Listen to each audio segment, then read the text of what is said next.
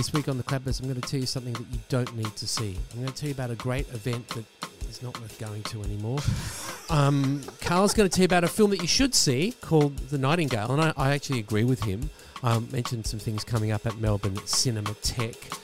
Carl talks about a television show called Succession. It's Season 2, very which successful. is even better than Season 1. And I also talk about a book. Yes, a book, an actual book that you read with your hands and your eyes. Oh, it's all happening here in The Clappers. It is. Welcome to The Clappers. This is Andrew Young. And this is Carl Quinn. And it's a delight to be here. Because we're dry. Yeah. While outside, it's wet. It's wet and miserable. Did you go? That's not what you meant, is it? You meant it's a delight to be here because we're still breathing? Yeah, it's just, just, you know, just. It's opposite hotel agencies, you know. I wish hotel agencies was open when I got here so I could go and get some damn saucepans. I need some saucepans, right. And I've decided that the kind of saucepans I need you can get from hotel agencies, right. And they are as good as but significantly cheaper than many other saucepans. Excellent. Then I think you should arrange to come here half an hour earlier next time. You know, I did come here, but they close at 5. I was here at 5. So you need to be here a whole hour earlier. I'm going to have to work something out with hotel agencies. Maybe they could just deliver me some saucepans for saying hotel agencies. Maybe you could look them up so on the interwebs. On the podcast. Yeah, right. So this is what? The pans for comment. Is that what you're doing? Yeah, pans here? for comment. Right. I like it. Okay. Well, I still haven't heard from the sons and brothers at Thomas Cooper's. Right. With my supply. Or the sock manufacturer. Yeah, Pantherella. Pantherella. Haven't heard from them. I'm kind of surprised, really, that they're so reticent in coming forward to offer me their product. Splashing around this largesse, this verbal largesse, telling people where to get their socks, what beer to drink. And where to get their saucepans. I think you may even have spruiked a particular drum manufacturer at some point. Symbol. Yeah. Maybe Symbol. Yeah. Anyway. Yes. Andrew, welcome. Thank you. It's good to be here. Did you go to White Night? No. White Nights? I went last year. What would you call it? Would you call it White Nights or White Night? Well, this year, because it was over 3 nights, wasn't it? Yeah. I think you do need to call it White Nights. Yep. But no, I went last year, and I did that tricky thing of getting up at 3 a.m, getting the train in, wandering around until basically sun up, and then I went to work and wrote about it. Yes, I remember you said that. And it was actually. I had a fantastic experience. I've gone every one except for the one where I broke my arm just a couple of hours before it began. Right. And I had to go to the hospital. Right. And so you went for White Light instead of White Night. And I wasn't allowed. I wasn't allowed to go into the White Night with my broken arm. It was a lot of pain though, so probably a good decision. And I was walking home from the hospital, and people were asking me if I was going to White Night, and it was making me angrier and angrier as each person was asking me. It's very, the street was full very of surprising. Happy people all on their way to White. How are you going? Have you been? Isn't it great? So I didn't go because it's in winter. Okay, I'm, as you know, a delicate man of delicate health and sensibilities, and I am not walking around in the night in the cold for hours gazing at the sky and at projections, and I'm just... Okay, so for those who don't know or who have never been... What's wrong with these people? White Night is a sort of basically... Celebration of Melbourne. A nighttime celebration. There's a lot of sort of light installation work, projections and so on.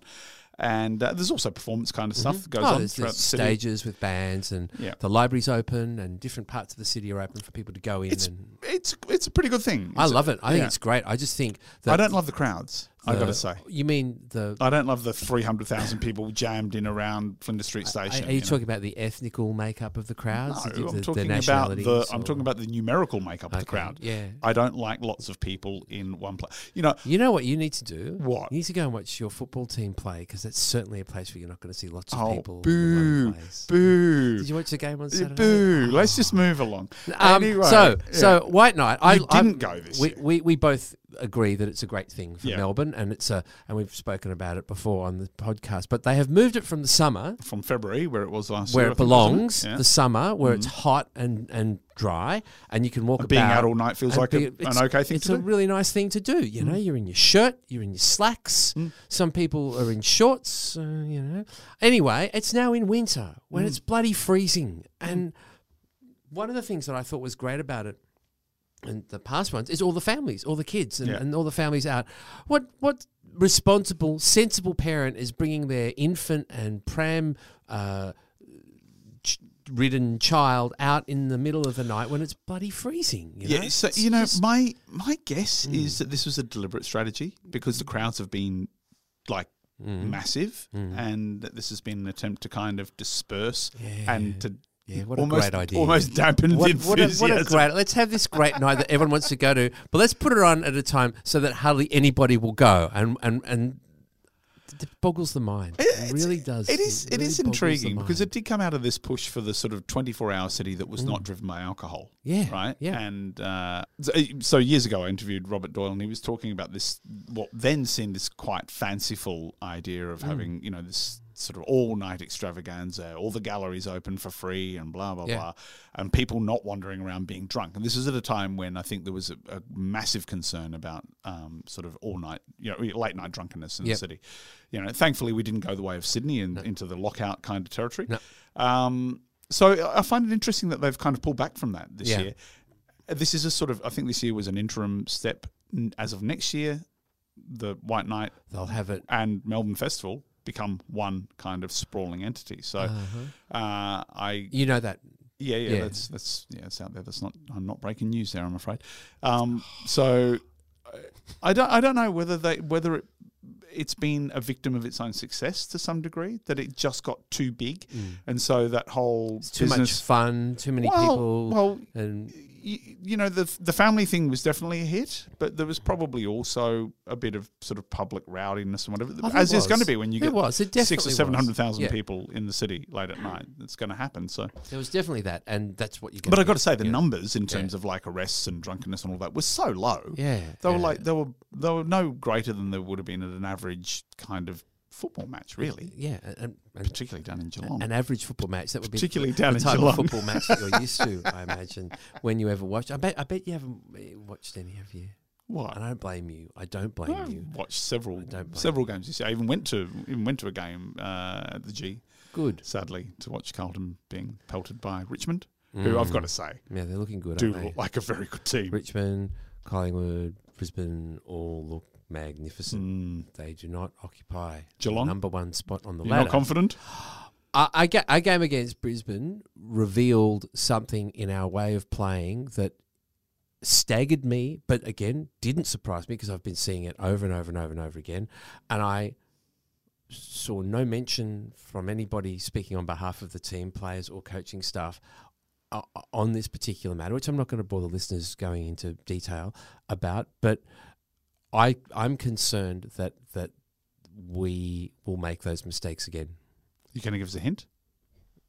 Well, okay. Slow? So Sluggish? no. The last 8 minutes of the game against Brisbane, we were 3 goals up. Okay, and we were continually turning over the possession of the ball, kicking not to the whole empty half of the ground where we could just possess the ball and maybe even score. Not that we needed to. We were turning over the ball, and which resulted in them beating us by kicking goals. What do you reckon is going to happen? You know, and it was that same stretch of the ground that the defenders, like Tom Stewart, just kept kicking the ball to, and Zach Tui, and it just.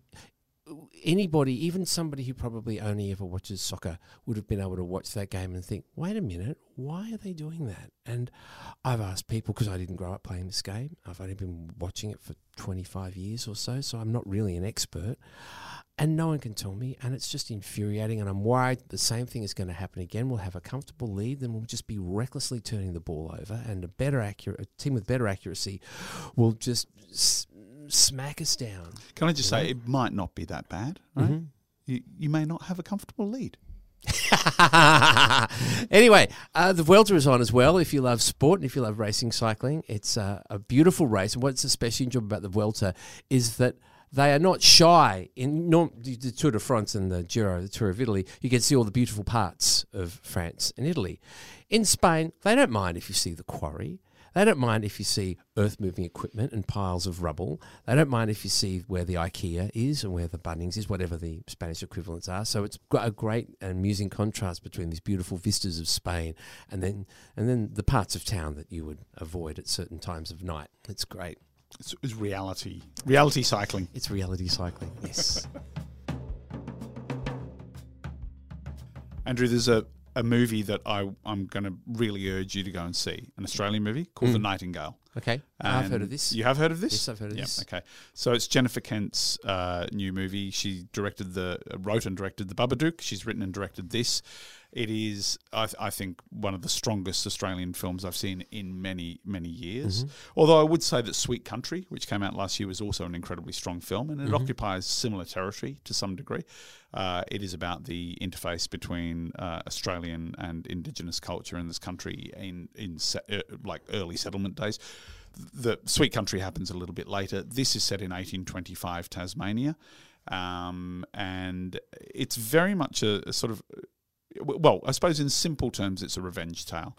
A woman loses a husband and her child to a brutal English officer and sets out to find him with the aid of an Aboriginal tracker to hunt him down and exact some kind of revenge. Yeah. And that's it in its simplest terms. Good.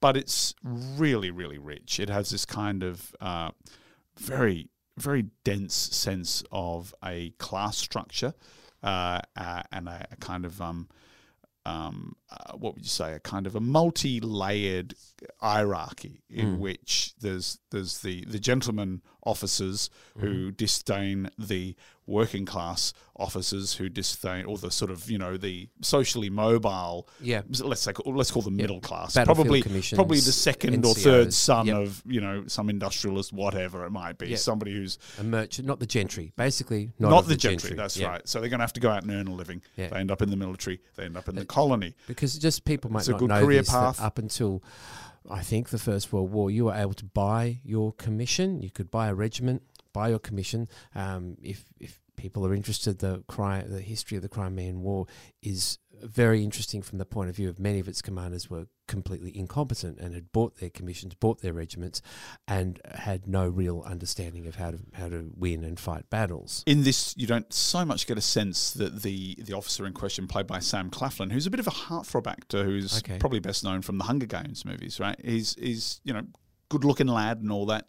Here he's basically playing. He's the villain, a psychopath. Great. So he's not incompetent. He's just incredibly cruel. Incredibly vicious character.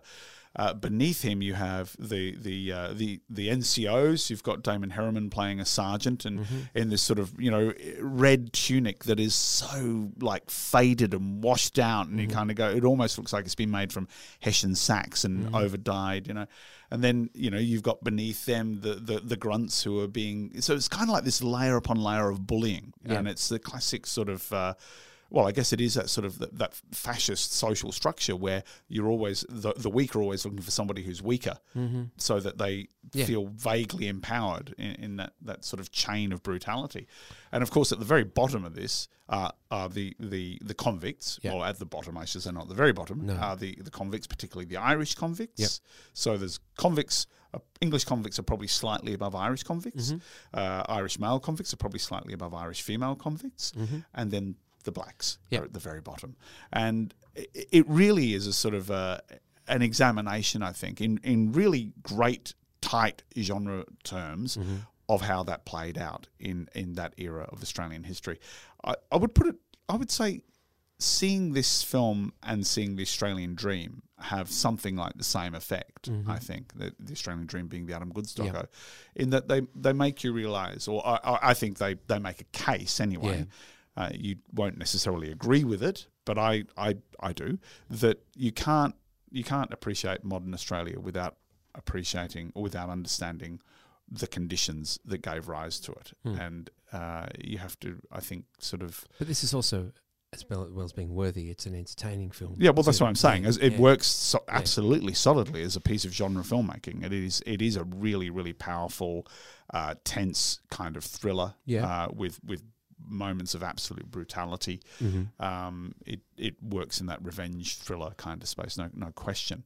Great performances. I think her name's Aisling Franchosi. She's an Irish actress. She plays the convict woman, Claire, and then an Aboriginal actor, Baikali Ganambar, who plays Billy, who's the tracker, and he's somebody, I think this might be his first film, and just fantastic presence. Yeah. And really, really compelling story, beautifully shot in an almost square format. I think it's what they call the Academy format. I don't know what the ratio is exactly. I think it's maybe 4:3, maybe tighter than that even. I think it's tighter, but I know I can picture what the ratio, aspect ratio you mean. And it's like it all feels quite claustrophobic, right? In spite of the fact that it all takes place in the Tasmanian bush. Yeah. We don't want no trouble. That's just the way, isn't it? You don't want trouble, but sometimes trouble wants you. Is there I'd sit and cry my fill. Get me to the soldiers that came by this morning. It's too dangerous. Up north, they kill us. You sure you want to follow him? Amazing film. Well, you see it on a big screen, but you're seeing it on a small version of a big screen. So it's an interesting of course, choice. Depending on which cinema you see it in, you might be seeing it in a decent sized one, or you might be in one about the size of this. Either way, the ratio will be the same. The ratio will be the same. Yeah. It'll be quite widely available, that one, I think. Oh, that's an awful pun. When you were speaking about that, you reminded me that Melbourne Cinematheque has coming up in October an Ivan Sen retrospective. Yep. So if you've missed a couple of Ivan Sen films, and I know I have, you can see them all over a 2-week period. Cinematheque is on. How many are there? It's about 8, I think. Are there? There's some short ones. Oh, shorts as well. Okay, right. So the Cinematheque is at the moment, it's on in the great Walter and Marion Burley Griffin designed Capitol Theatre that they've recently reopened after like a second lot of restoration, because they're doing up the Acme at the Federation Square. So Cinematheque is on every Wednesday night. It starts at 6:30, and they usually show 2 films, sometimes with a couple of little things. And you buy a membership. You can buy an annual membership, but you really should have done it. There's no point doing it now because it'll end at the end of the year. But you can buy a membership which allows you to see 3 consecutive screenings. So tonight, for instance, a little sorry to miss, is Elaine May retrospective tonight, and then next week there's Ishtar, which he's probably most known for, and Mikey and Nick, John Cassavetes and Peter Falk star in. If you're interested in Elaine May, you'll definitely get a chance to do that by the time this podcast comes out at the Melbourne Cinematheque. But yeah, you want to catch up with some of Ivan Sen's work, Beneath Clouds, Mystery Road. I can't remember the others. Goldstone, Tumala. There you go, Tumala. That's the one that I haven't seen, so I definitely want to see that. You can do that, okay? So that's something worthwhile. It's been going on in Melbourne for, 20, 30, how many years? Cinematheque. Yeah. I think it's longer than that. Yeah, okay, yeah. They had, it's very reasonably priced too if you do the membership. It's $170, and that's it for the whole year, If you have your Wednesday evenings free, which we don't. So you can go and check that out if you so desire. Andrew? Yeah? You probably don't know this show because you don't have Foxtel, and except when you go over and crib it from somebody else. Yes, true. Succession.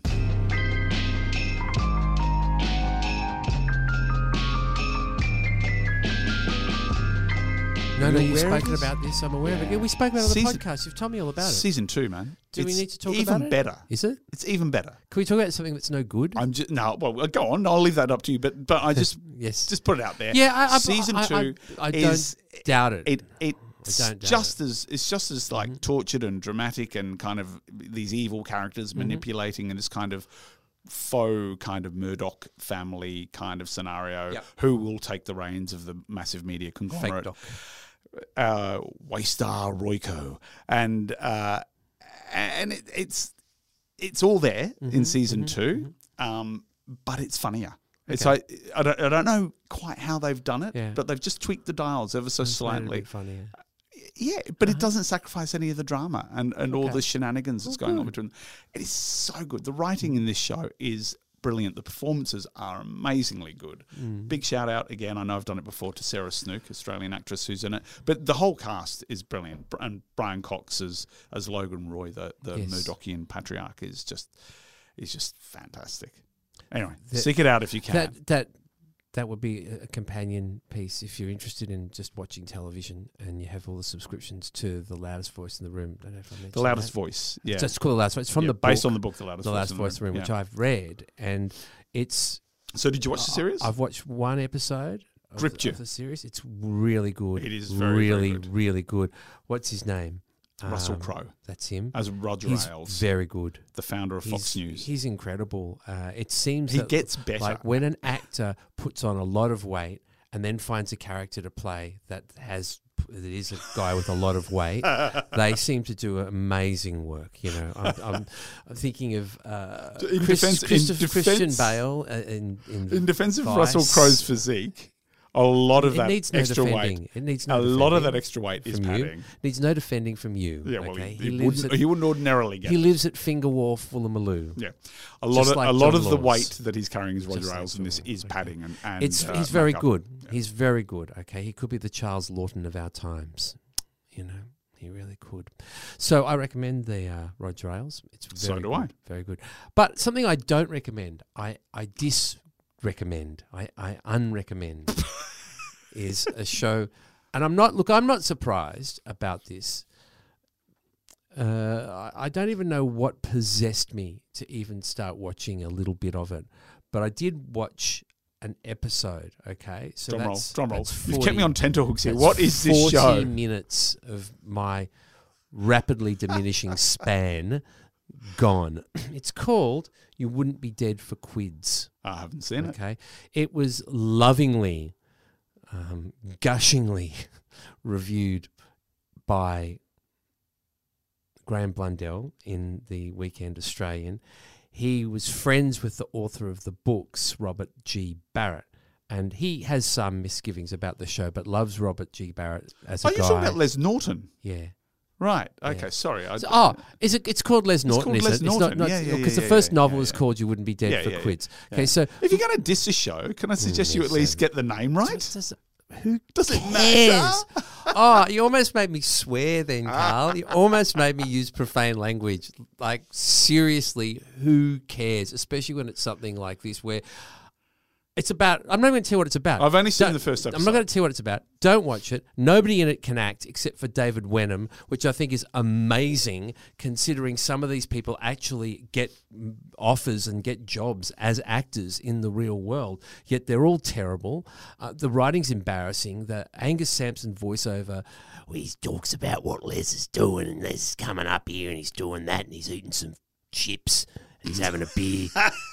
It just makes you cringe, even worse than what I just did then. If what I did just then made you cringe, don't. Just spare yourself. Spare people that you love. Tell anybody that you love to not watch this program. It's ghastly and embarrassing. And I remember when the books came out, my friend worked at the publisher, and she said that they couldn't print enough of them. They were so popular. It kept the company aloft and in the black. Just this, and this happens a lot with publishers. Yeah, Roald Dahl did the same thing. Just frame it. The books are from the mid 80s, 83 started. I think the first one. Yeah, I'm aware of them more to the late 80s, but and they're about a guy who is a bit like a. Terry McCann in Minder. I think the show is basically Minder. It's an Australian Minder. He's a bit of a fixer. He's a bit of a rough nut. He gets involved in the physical stuff and he finds himself involved in some shady business. And he seems like a naive young country boy who accidentally beat somebody up and caused him permanent damage and had to skip town, and that's why he's in Sydney now. I suppose it has some form of potential in its nostalgic value of the set, Sydney in the 80s and the old cars and stuff. And I mean, there's something in a story like that. I've read heaps of American pulp from the 20s and 30s, and those kind of stories can always be really interesting if they're written well. But I personally don't like the writing, but I'm really afraid. I've seen enough shows on television. It ain't Elmer Leonard. And been to the movies enough times to know when somebody is good at acting. I just know. I can watch them, and if it sounds like that they don't know what they're doing and it looks like they don't know what they're doing, sure, blame the director. But I go to this, it's the actor. None of them can do it except for David Wenham, which makes it even worse because he is so conspicuously good at acting and effortlessly inhabiting his character that it makes everything else just look embarrassing. Okay, can I ask what episode you saw? The first one. The first one, right? Yeah. Okay, so I saw the first one. That's the only one I've seen. Yeah. And You agree with me 100%. No, I agree with you about 28%. Oh, okay. All right. I would say that on the basis of that one episode, I thought it's a bit sort of. I mean, it looks dated. I mean, that's one of the things that struck me immediately was like this show looks like it was shot in the 80s. Yeah, the sets, which is quite weird, and it's obviously deliberate. They're trying to capture an aesthetic, but not just in terms of the set dressing, but the way it's lit. Everything about it feels like it belongs in a different era. That's kind of an interesting stylistic choice. I think some of the acting was a bit ropey, and some of it I thought was it was serviceable. There was enough in it to make me think I would watch more. Okay, right? I just haven't gone there yet. Yep. I've had other stuff stuff clamoring busy for man. attention. You've got so much stuff to watch. Don't worry. Thanks. Don't worry. Thanks. Don't. Thanks, Uncle Andy. Get on to the next thing, man. Okay, like you're not having lunch with any of these people in the near future, and taking a photo of Are you really? Who are you having lunch with? No, I'm not. No. So, therefore, the onus is no longer on you to watch this.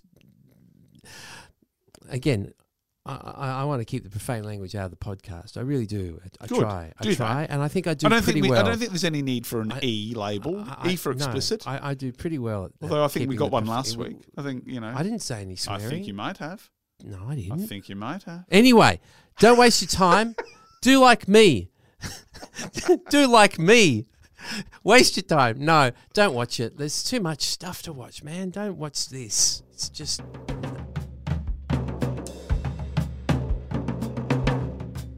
Carl, Andrew? Can you remember how old you were or where you were? I'm taking you back to your very early You're not asking childhood. me another what am I embarrassed about question, are you?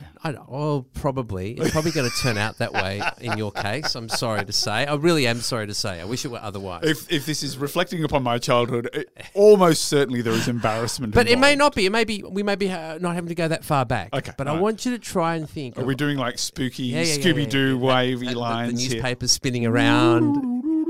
Yeah, go on. Right.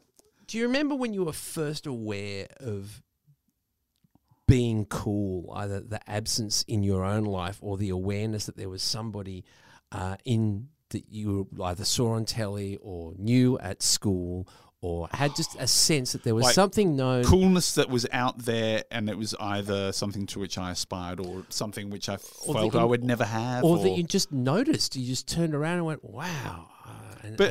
Well, yeah, okay. But Yeah. I mean, I think... You want me to define? Yeah, I think you need to. Okay, so in terms of that sense of hauteur and disdain, that sense of glacial independence from the rough and rude opinions of the mob, the separateness, the ability to maintain sang-froid in situations that might have others waving their... So you have to drop French words in when you're talking You about do. cool. You do. Do you? France is very Yeah. important. Right. France is Okay. very important Okay. in being cool.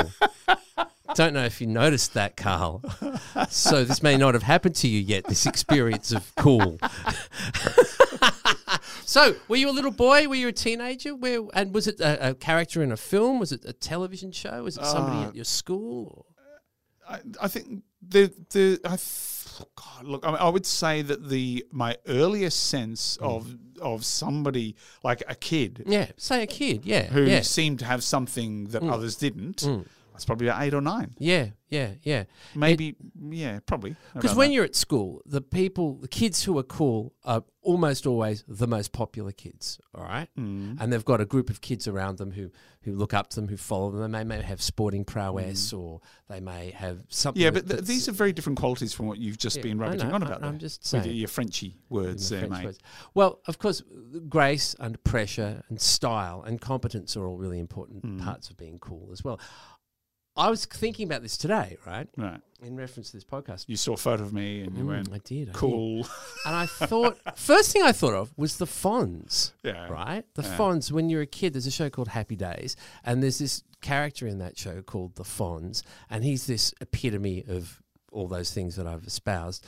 He's this very cool man that everybody looks up to and respects, and his word is what everybody hangs on, and what he says goes. He's just a mechanic. He doesn't even have his own place. He lives above a garage in a family home. Yet somehow he's this cool Cunningham's guy. home, no less. Then I realised actually that wasn't my first experience of being in the presence of cool, right?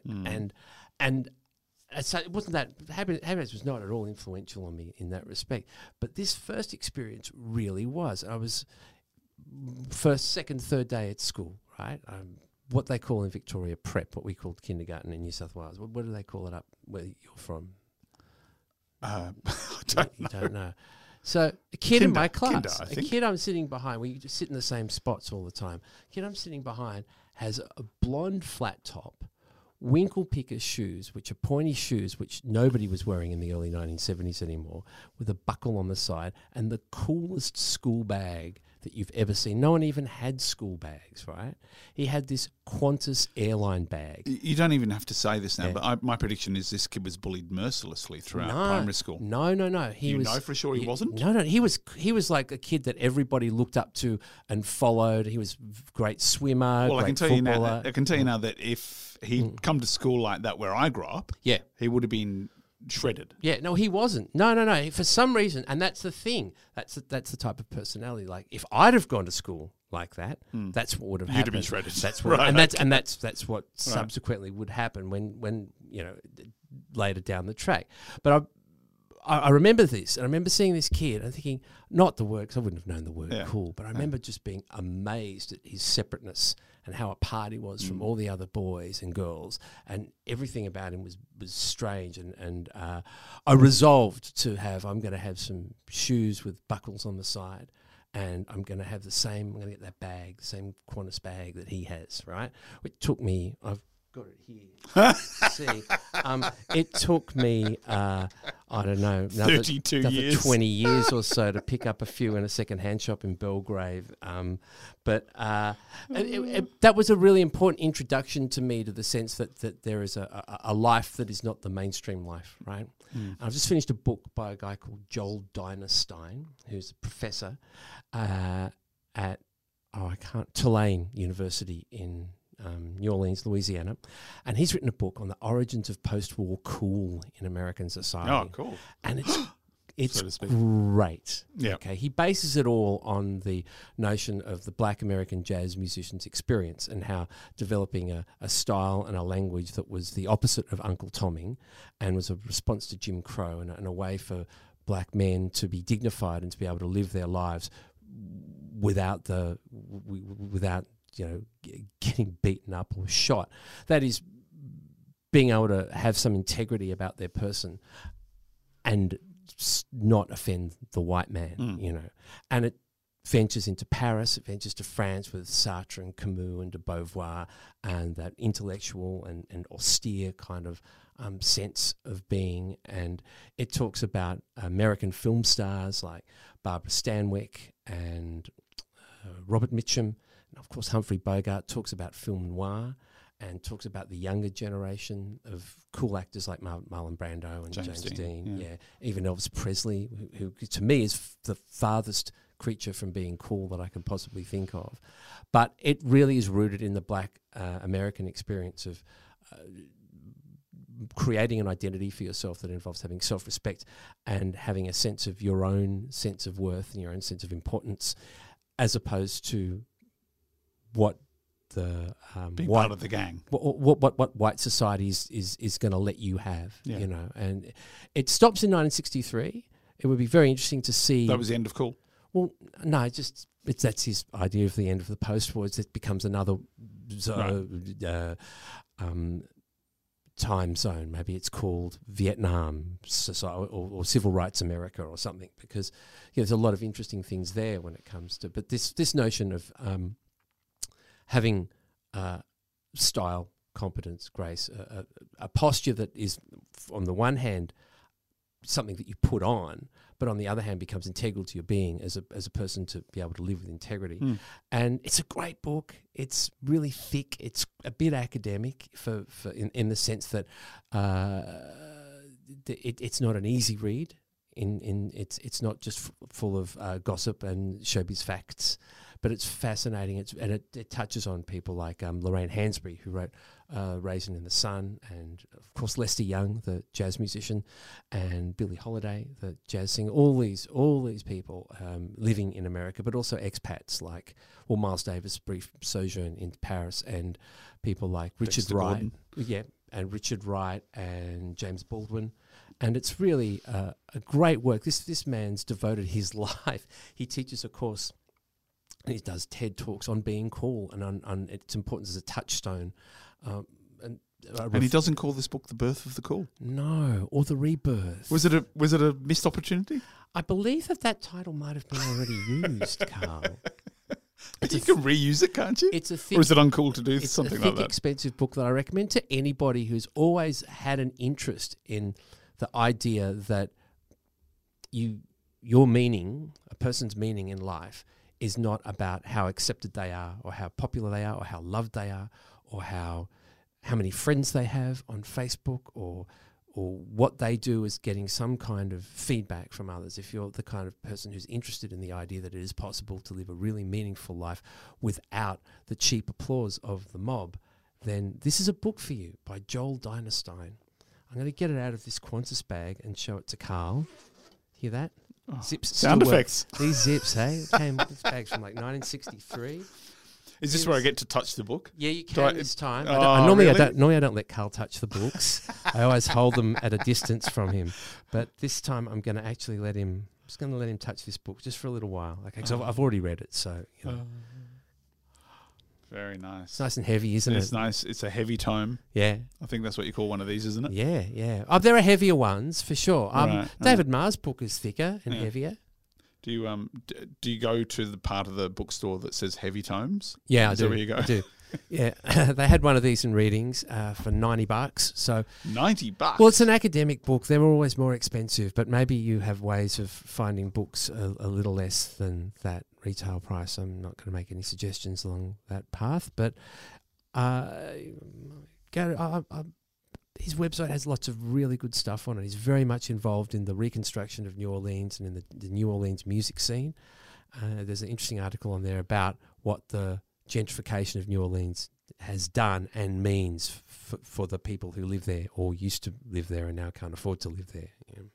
So, yes, The Origins of Cool in Post-War America by Joel Dinestein.